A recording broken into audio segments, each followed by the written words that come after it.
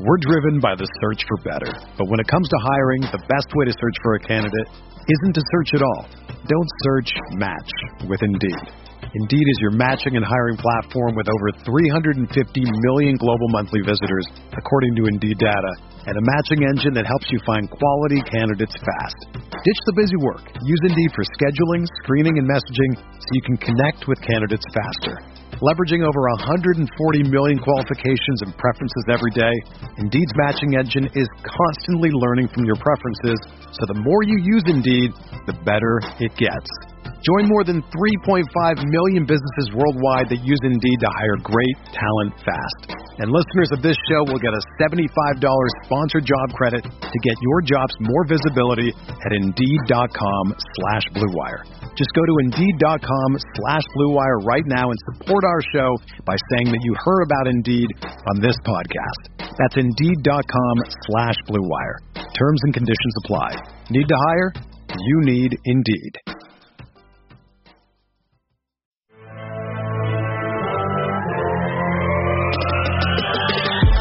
20 minutes a day, 365 days a year. This is the Pack-A-Day Podcast.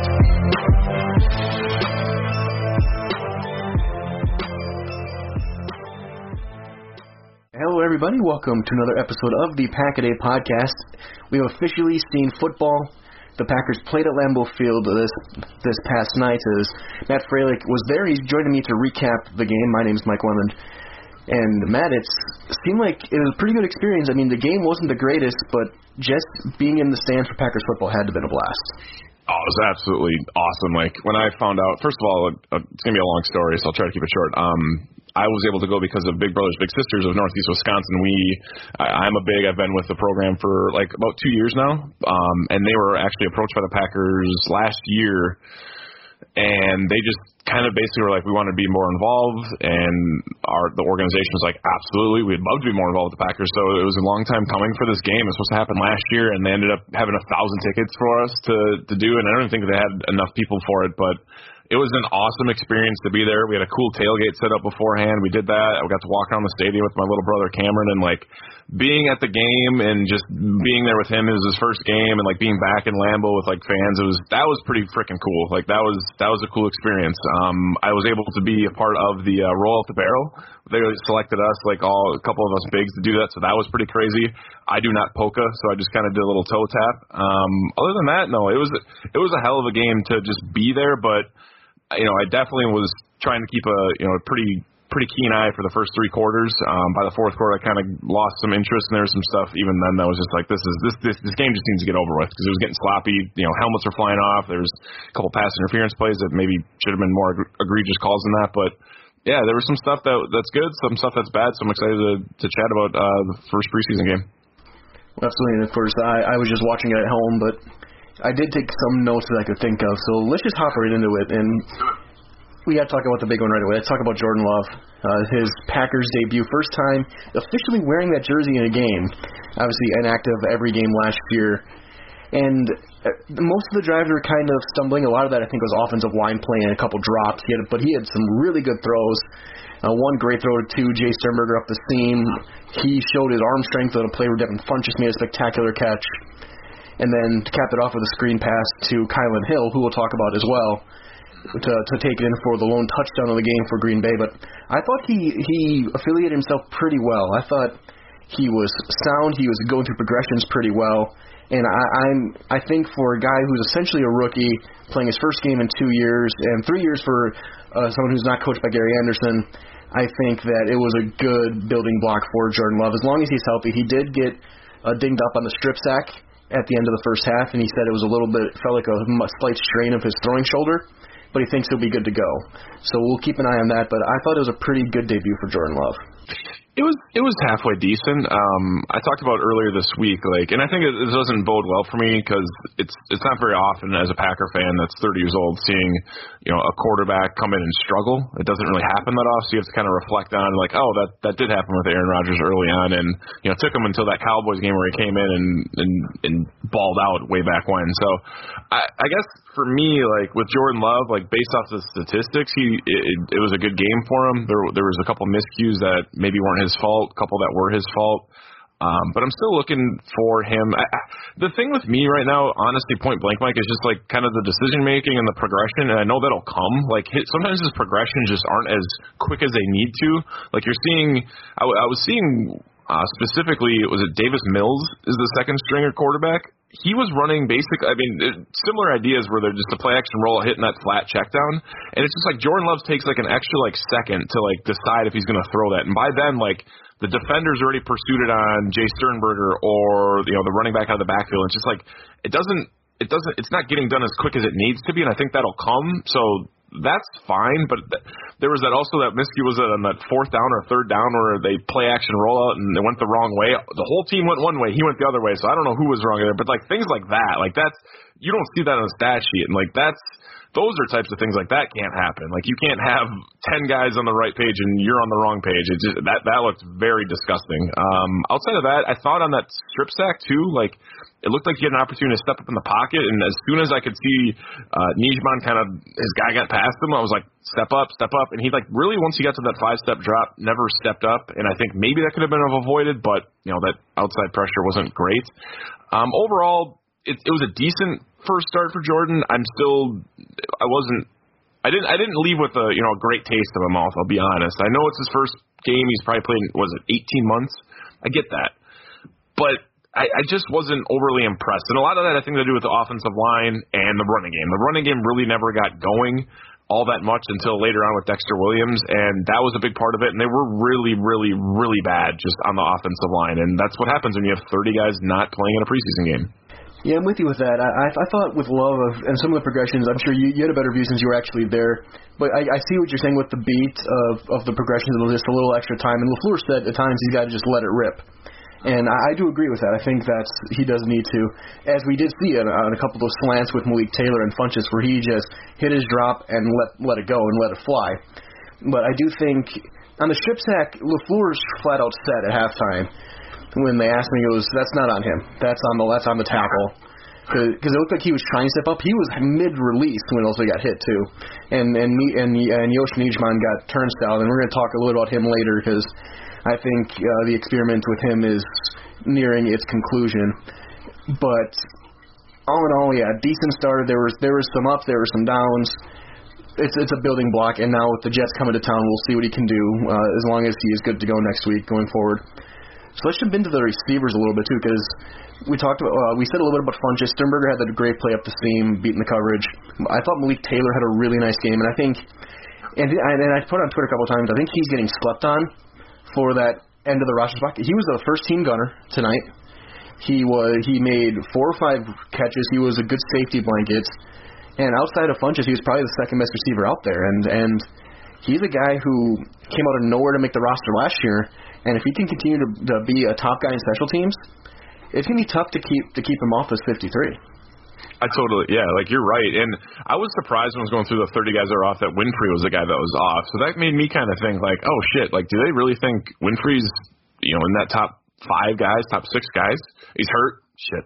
That didn't play well then. So, but like Malik Taylor, 5 for 50, caught all of his targets on 5 targets. Like he had a good game. Like I was impressed with him too. Like there was just, I don't know. I'm just trying to reflect on the game, to be honest. And there was stuff that was really, really good and stuff, guys, that were really competing. And Malik Taylor was definitely one of those, along with Funchess, who balled out. For sure. And then defensively, I thought guys who stood out, especially in that first half. TJ Slayton had a couple good run stops. Oren Burks and I'm going to put Vernon Scott in there as well. They were both just missiles. Yep. Oren Burks had the best game of any player on the field. I think for either team, he was absolutely spectacular. Vernon Scott, again, looking to try and stake his claim as that number 3 safety. I thought he had a really, really solid game. And I guess just for the most part, the Packers defense was bend but don't break, and take preseason with a grain of salt. But I thought those 2 guys were difference makers on defense, and if they can step up and show they can be more than just special teams guys, that's going to be all the better for Joe Barry and his squad. 100%. Like Oren Burks was, I think you're right. Like he probably was the best player on either side of the field. Like he was a missile. He was reading the gaps really, really well. Like just a different type of Oren Burks. Very decisive when he was getting to the line, which I was impressed by. Vernon Scott, I also have on my list here. That was another guy who was flying around and had a lot of playing time tonight, too. Had a lot of opportunities along with Henry Black. He was out there a bunch, but Vernon Scott was definitely a guy in the secondary doing it. And that bend don't break, like that does play. That works. Let's see if it transfers over into, with their starters out there and 11 guys that are actually on a team, like, that are capable of that. So Slayton looked good. I felt like it took a while for him to get going, but eventually I felt like he was making some good plays up the middle. But those are the guys I have.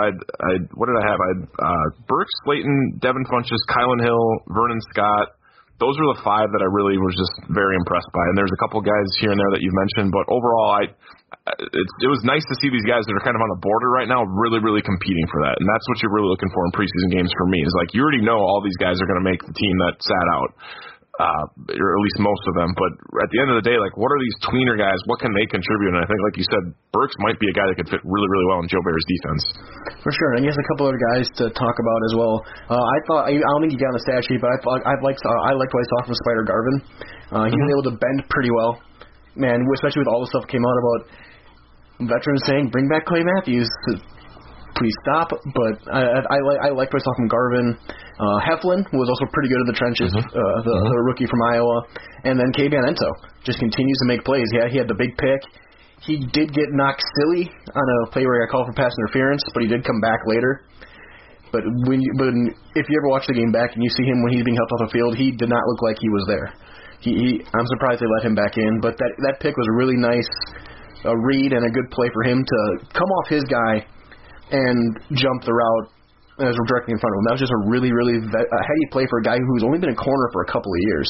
And with the struggles of Josh Jackson, who we'll talk about with Yoshi Nijman in a little bit, Ento is really starting to put a little bit of distance on getting a final corner spot.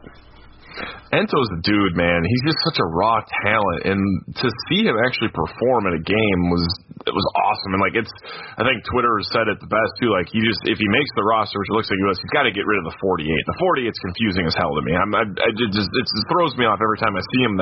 But that pick was solid. He really did have a good game, and I should have wrote him down. But that was a guy that he was very impressive throughout the entire game. Anytime he was around a ball. Closing very, very well. Good ball skills, clear with that pick, and Ento's a guy that's absolutely making a name for himself in that lower tier of the DB depth chart. For sure. And I guess some other stuff that I kind of typed up. We talked about Love. He looked confident, looked fearless, but again had issues. Kylan Hill is RB3. We can write that in. However, Patrick Taylor and Dex did play better in the second half, and they're not going to give it up. And if there's a RB4, that could be a fun battle to keep an eye on, because I thought they both ran really hard despite having absolutely nothing in front of them blocking. Yeah, no, they did have a good game. Like Dexter Williams, Patrick Taylor did. They had Patrick Taylor returning kicks at 1.2, so they're trying him out there. I don't know if we'll take that for what it is, but I think Kylan Hill's for sure the number 3. And that's say what you will, but that screenplay, based off of, normally you want to run a screen when teams are really getting some good penetration on the offensive line, and they were the whole time. The D-line was blowing it up, and to call that screen was a really good play. I did not expect that to go for a touchdown, and just the way he ran to the edge and set up the blocks and the effort to get in the end zone, securing the ball, not letting it go out of the back of the end zone, that play alone, I was like, Kylan Hill is just different, man. Like, he is built different, and I talked about this on Game on Wisconsin's Final Dump episode that came out on Friday. Was the Packers have guys across all position groups that are super, super versatile. We were talking about the tight end group and how they do certain things, and they're really, really good at those 2 or 3 things. But collectively, they're like this Megatron of a tight end room. And you can kind of say the same thing for the running backs now. Like, you have Aaron Jones, who can do everything. You have A.J. Dillon, who's that bruiser, who's trying to get the passing game, but not really all that much. But Kylan Hill's the great value version of Aaron Jones, and he's solid. He's not super, super polished. He's super raw talented. But I think those 3 are really, really good together. Dexter Williams, Patrick Taylor, I think they're outside looking in. But Kylan Hill, that was a hell of a play by him too. It's tough to I want to stay as positive I can about the game because it is only preseason, but only one game in, you got the Jets coming in this week for inter-squad practice, and there's a lot still to be I just wanted a lot more coming out of that game. It doesn't sit well with me. I know it's preseason, but the score versus the Texans, who are, in my opinion, a bottom 3 team, doesn't sit well with me. But overall, I think you know what you have to improve on going to next week. And I think if you're the Jets coming into Lambeau, you're gonna have a pretty pissed off coaching staff and players who are getting probably jacked up by them to be like, hey, you got to bring the intensity this week. We got to deliver it. I think it's going to be a hell of a week of practice in a preseason game versus the Jets. Yeah, and you talk about intensity. That's going to be fun with Robert Saleh coming in because if there's anyone who describes intense besides Dan Campbell, it's Robert Saleh. Mm-hmm. But, I can agree with you with Kylin Hill. And I saw a lot of people put on Twitter, like, if this had been taped from 10 years ago, are you sure that's not just Brandon Jackson? I saw that too. Like I don't want to say anything bad about Brandon Jackson because he did have some games where he helped the Packers. Didn't he help them win a Super Bowl at one point? Like he was on that Super Bowl team. Like he didn't. So right. So like it's just the jersey numbers, especially in the preseason, because you have all these guys. You have double numbers here and there too. So it's very confusing. But Kylin Hill's solid, and Bob Saleh he's gonna be. That's going to be some just like bashing skulls this week. I wish I could go to one of those practices, but it's going to be a hell of a week here because Bob Saleh's got a lot to prove with his team too.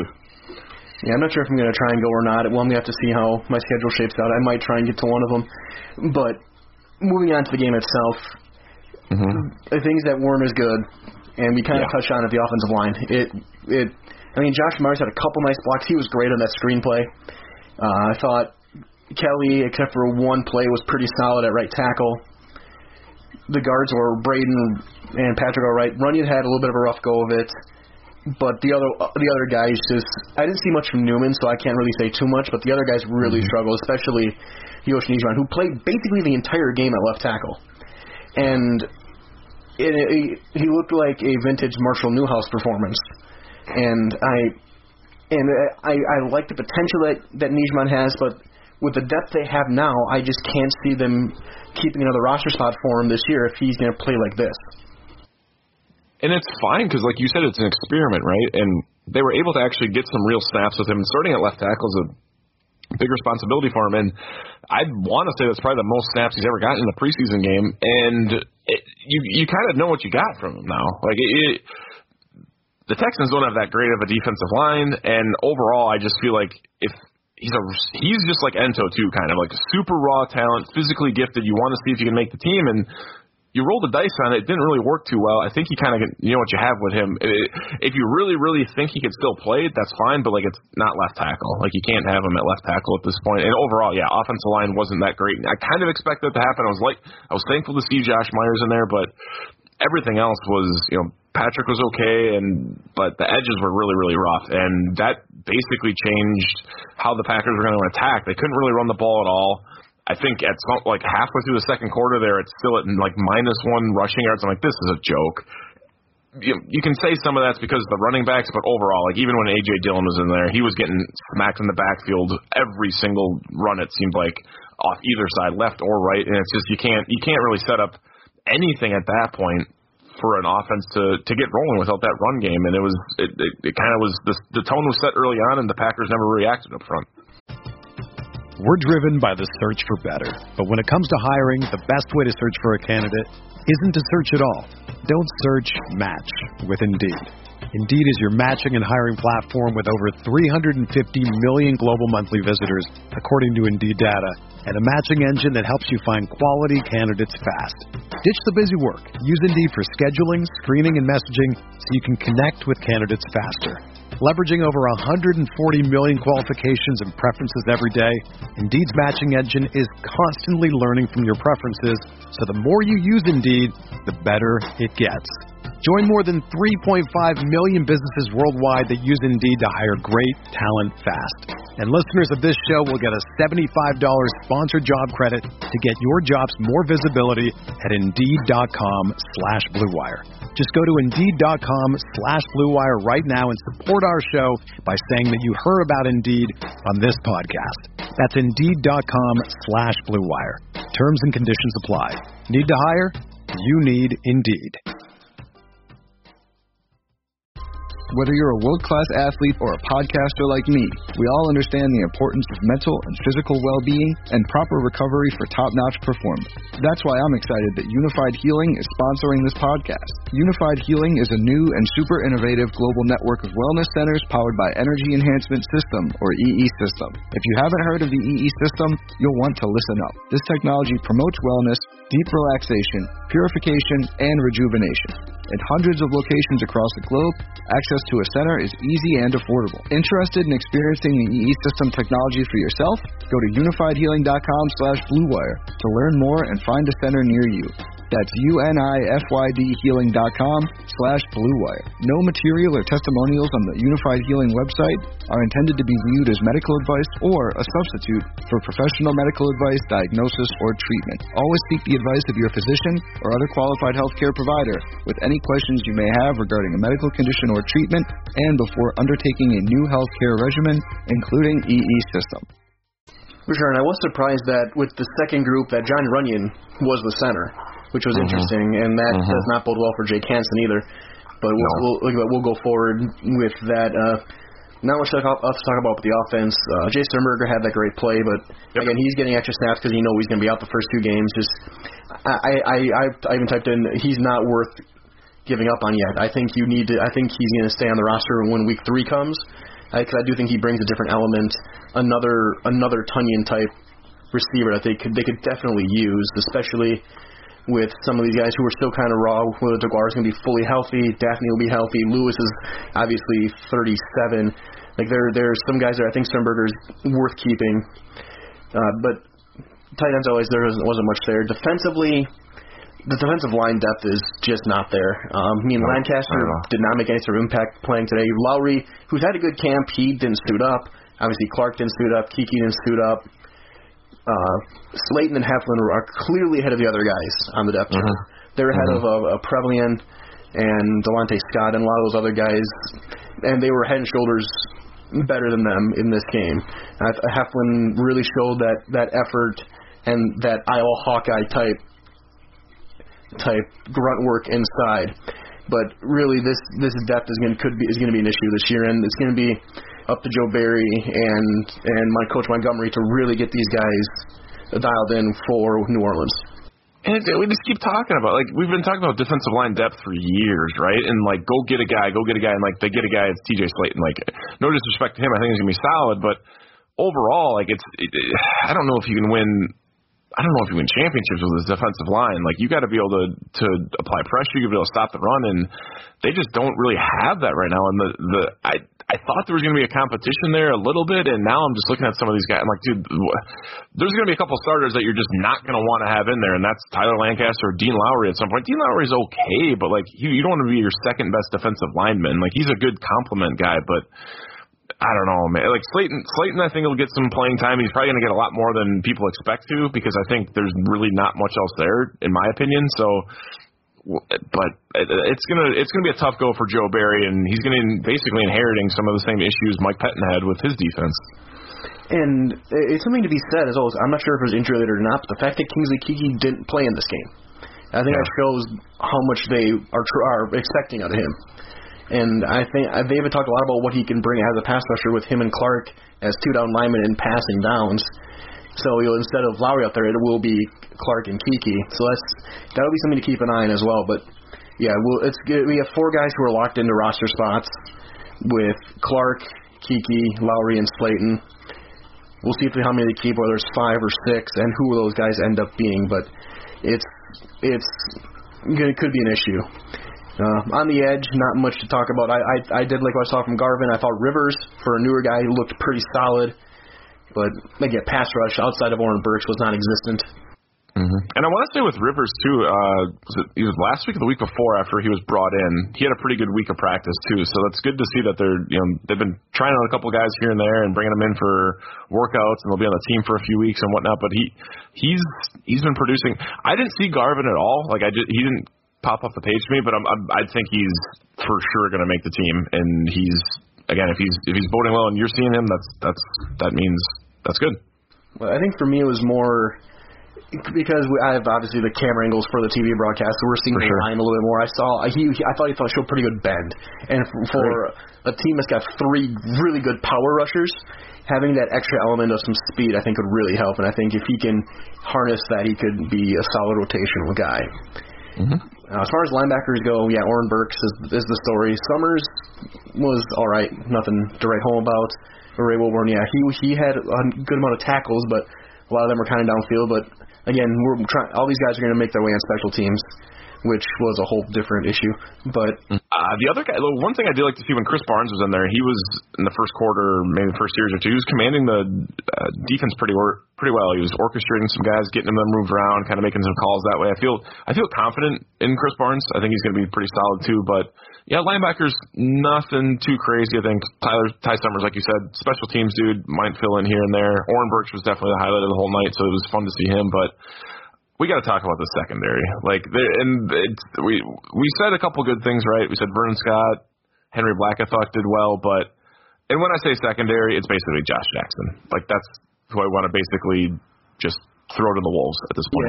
I feel bad for Josh because I do think when he came into the league that the talent was there, and Tyler Grzegorek, who was with us for a long time, made the point on Twitter that if you have lower body stiffness, it doesn't matter what your ball skills are. And I even wrote it during the second drive of the game. Comeback routes are the enemy of Josh Jackson right now. He cannot stop and plant and drive on a comeback route right now. And he got absolutely abused by every Houston receiver across from him. And he was a huge target. And at this point, I think there's no way he makes the roster at this point. I think you got to look for a trade for a conditional 7th or whatever and give him a chance to salvage his career with a change of scenery, but also free up at 37 for Kavion Ento. I mean, dude, Josh Jackson to me it's wild, and I don't like to listen to the local radio, but in traffic on the way home, I'm listening to the recap, and sometimes you just hit it on the head, and they're like, it's crazy talent evaluators. Some people had Josh Jackson as a first-round grade. I believe I did at one point.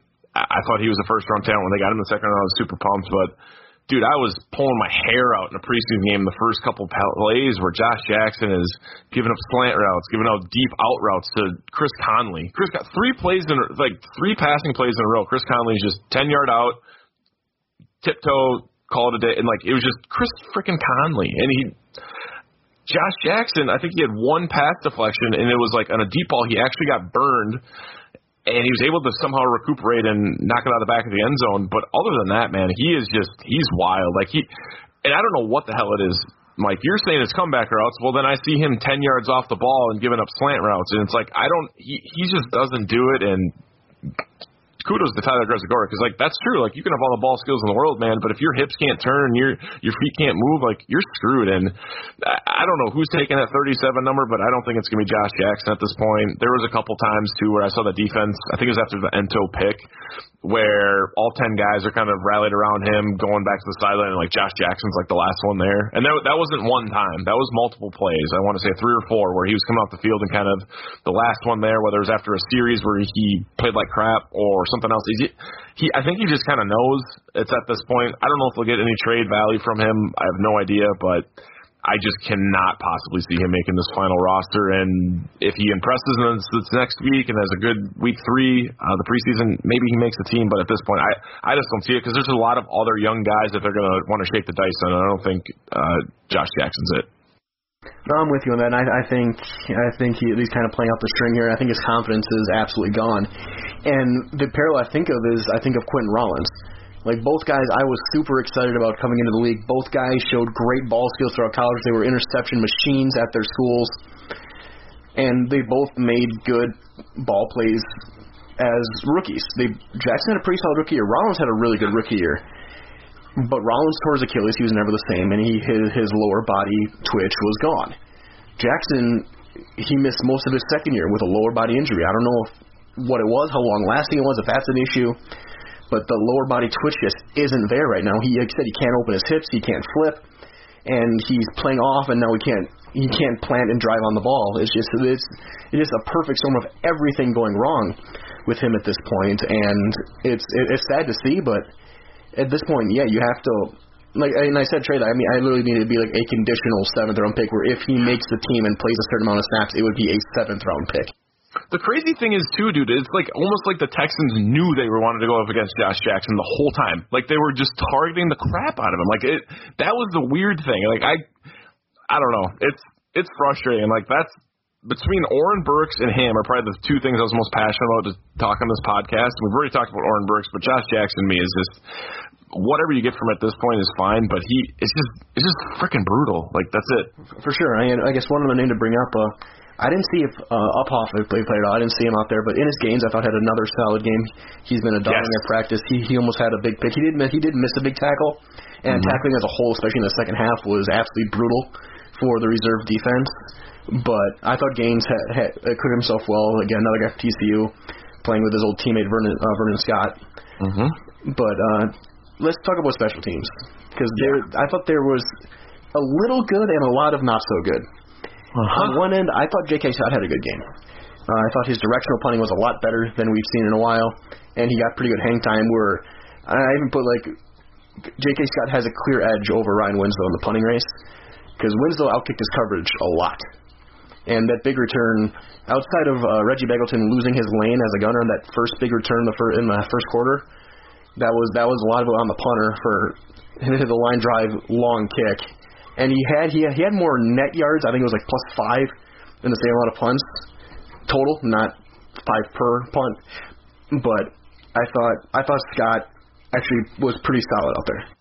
Yeah, he had a good one. I think the first punt, he probably could have kept it in bounds a little bit further. He kind of tried to angle it a little bit and maybe lost 5 to 10 yards off that. But, yeah, he didn't have a bad one. I was saying this last week. Like, I think people are super like on pins and needles ready to jump on JK anytime he has just a mistake right now. And that's justifiably so, especially with the guy in camp. And I think the Packers know that with Ryan Winslow. So, but, yeah, he definitely fought off the Wolves in week 1 here.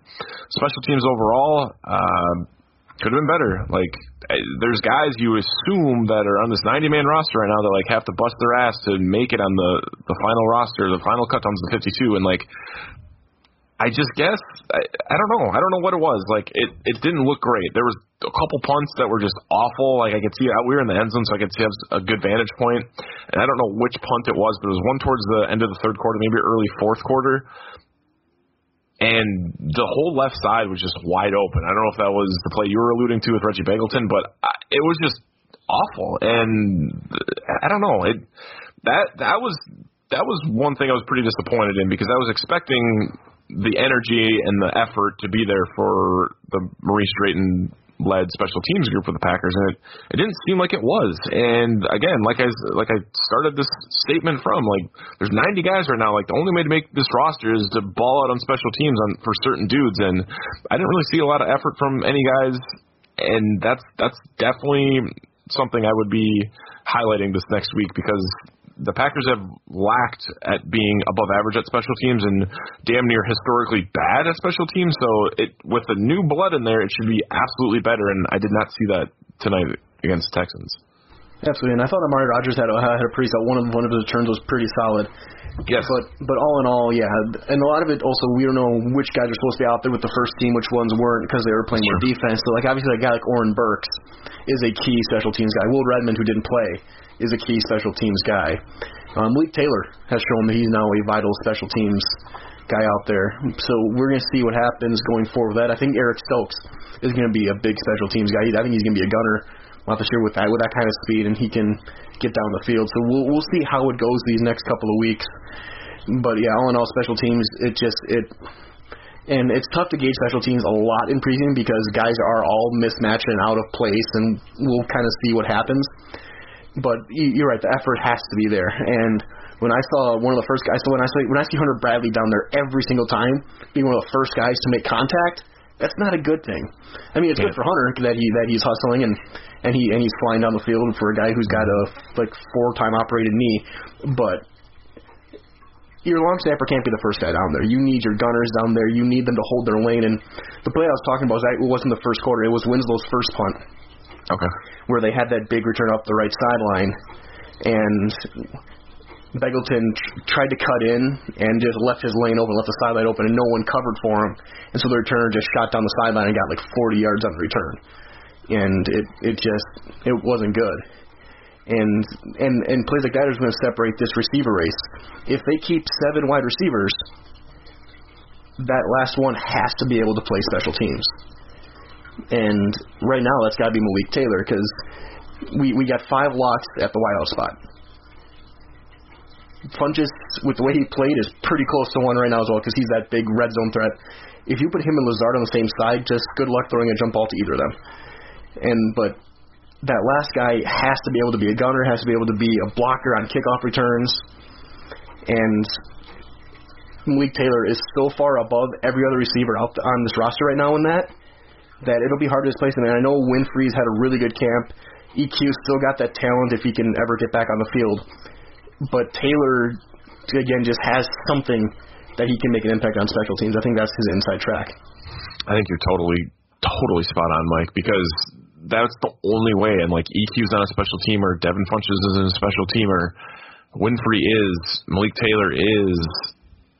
Devin balled out tonight, but let's see if he can do that in the next couple weeks. And I'm still not sure on. I think he makes the roster. I'm not sure, but Malik Taylor, I think, like you said, if he's the number one gunner, like let him rock. Like him and Eric Stokes essentially as gunners, like at that point. And I think Malik Taylor, to me, man, he impressed me tonight, because I'm not the biggest Malik Taylor fan. I like his versatility, but because I think there's just other like super like physically gifted and talented guys on the roster where he doesn't really jump out at that receiver spot. But yeah, I think that's the only way to make the team right now, and as a special teamer, especially in the receiving room, because it's just there's so many guys there. I think there's like 11 dudes right now, and it's probably only going to keep 6 or 7. Sounds like you're in a camp of 7. I also am, especially with the Jay Sternberger suspension. I feel like they need to add another body in that receiving room. Maybe I'm wrong. Maybe we're both wrong, but at the end of the day, if you're keeping 7, it's no matter what, it's 6 in the 7th spot. You're going to have to be special teamers, or at least extremely gifted. Maybe that's Devin Funchess. Yeah, we'll see. I'm going to go through the roster this week on my own time and see if I can kind of map out who's got a chance and who's kind of on the outside. Because, yeah, there's really 9 receivers kind of battling. And you're not expecting Chris Blair, none know if it's him or Tompkins or any of those guys, to probably push for anything more than a practice squad spot potentially. But you have your 5 locks. You got Funchess, you got Taylor, you got EQ, you got Winfrey. They're battling for 6 or 7 spots. And so we'll see what's going on there and how they want to build this without Sternberger, whether to keep 7 receivers or 4 running backs or only 3 tight ends for a couple of weeks or an extra offensive lineman, whether to do 5 defensive linemen, what they do on the edge. There's so many different ways that I do not envy Matt LaFleur, Brian Gutekunst, and Russ Ball building this roster to cut down, because they do have more than 53 worthy players of playing in the NFL, which is such a good thing for this team, because most teams don't have that. Case in point, score aside, Houston does not have 53 NFL players on that team. No, they don't. Accurate statement, Mike. So we'll see how it goes from there. And again, scores don't matter, records don't matter, but for those of you listening, it was 26-7. Houston won, a couple of rushing touchdowns, and a whole bunch of field goals for Houston. Of course, the 1 touchdown to Kylan Hill. Mm-hmm.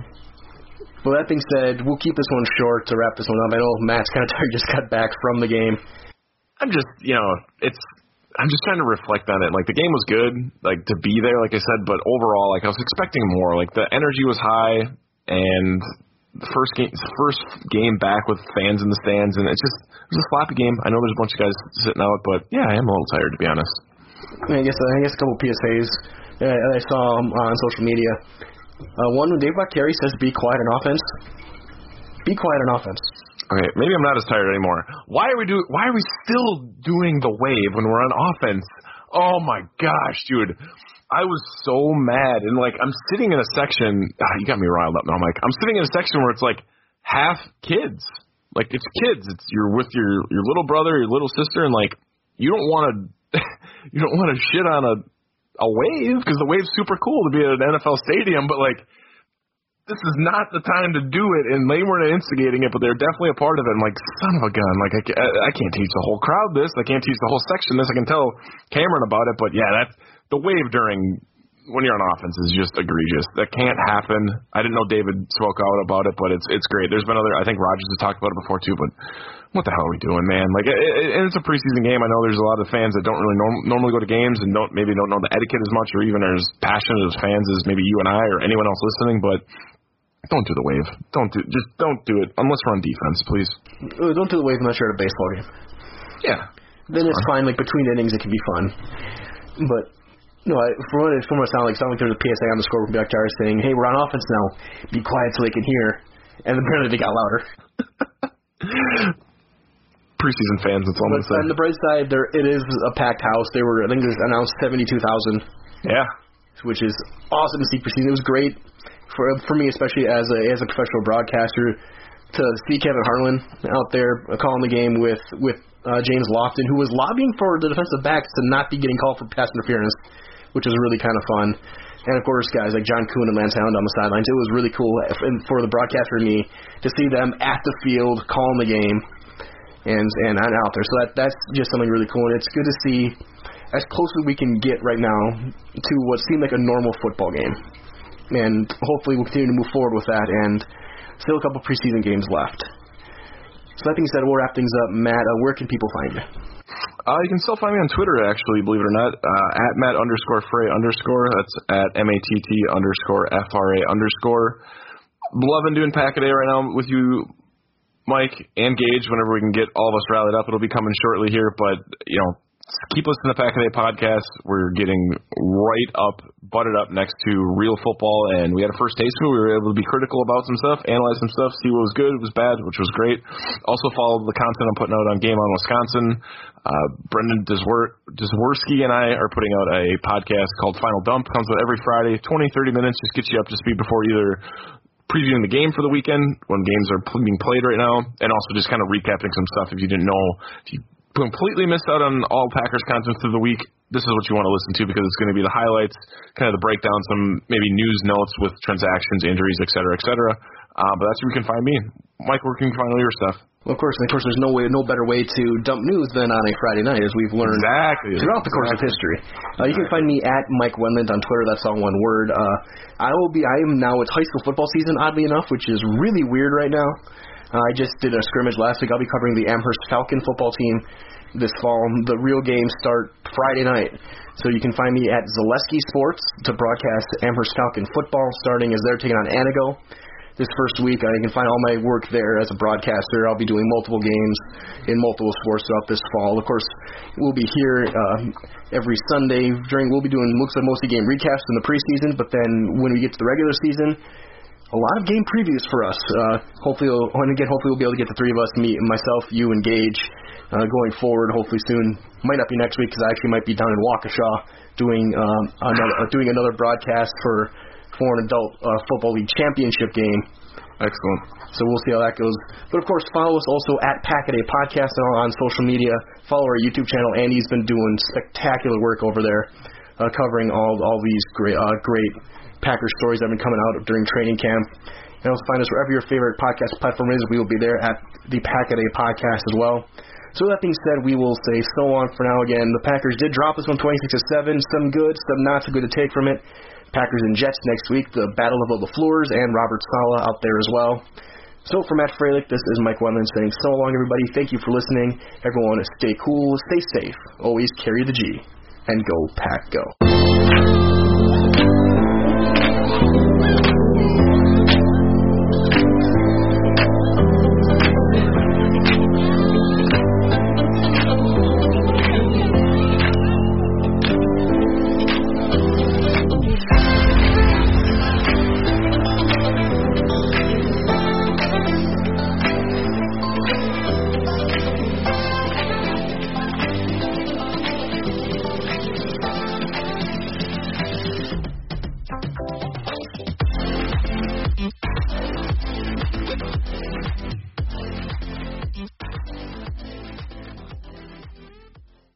The headlines remind us daily the world is a dangerous place.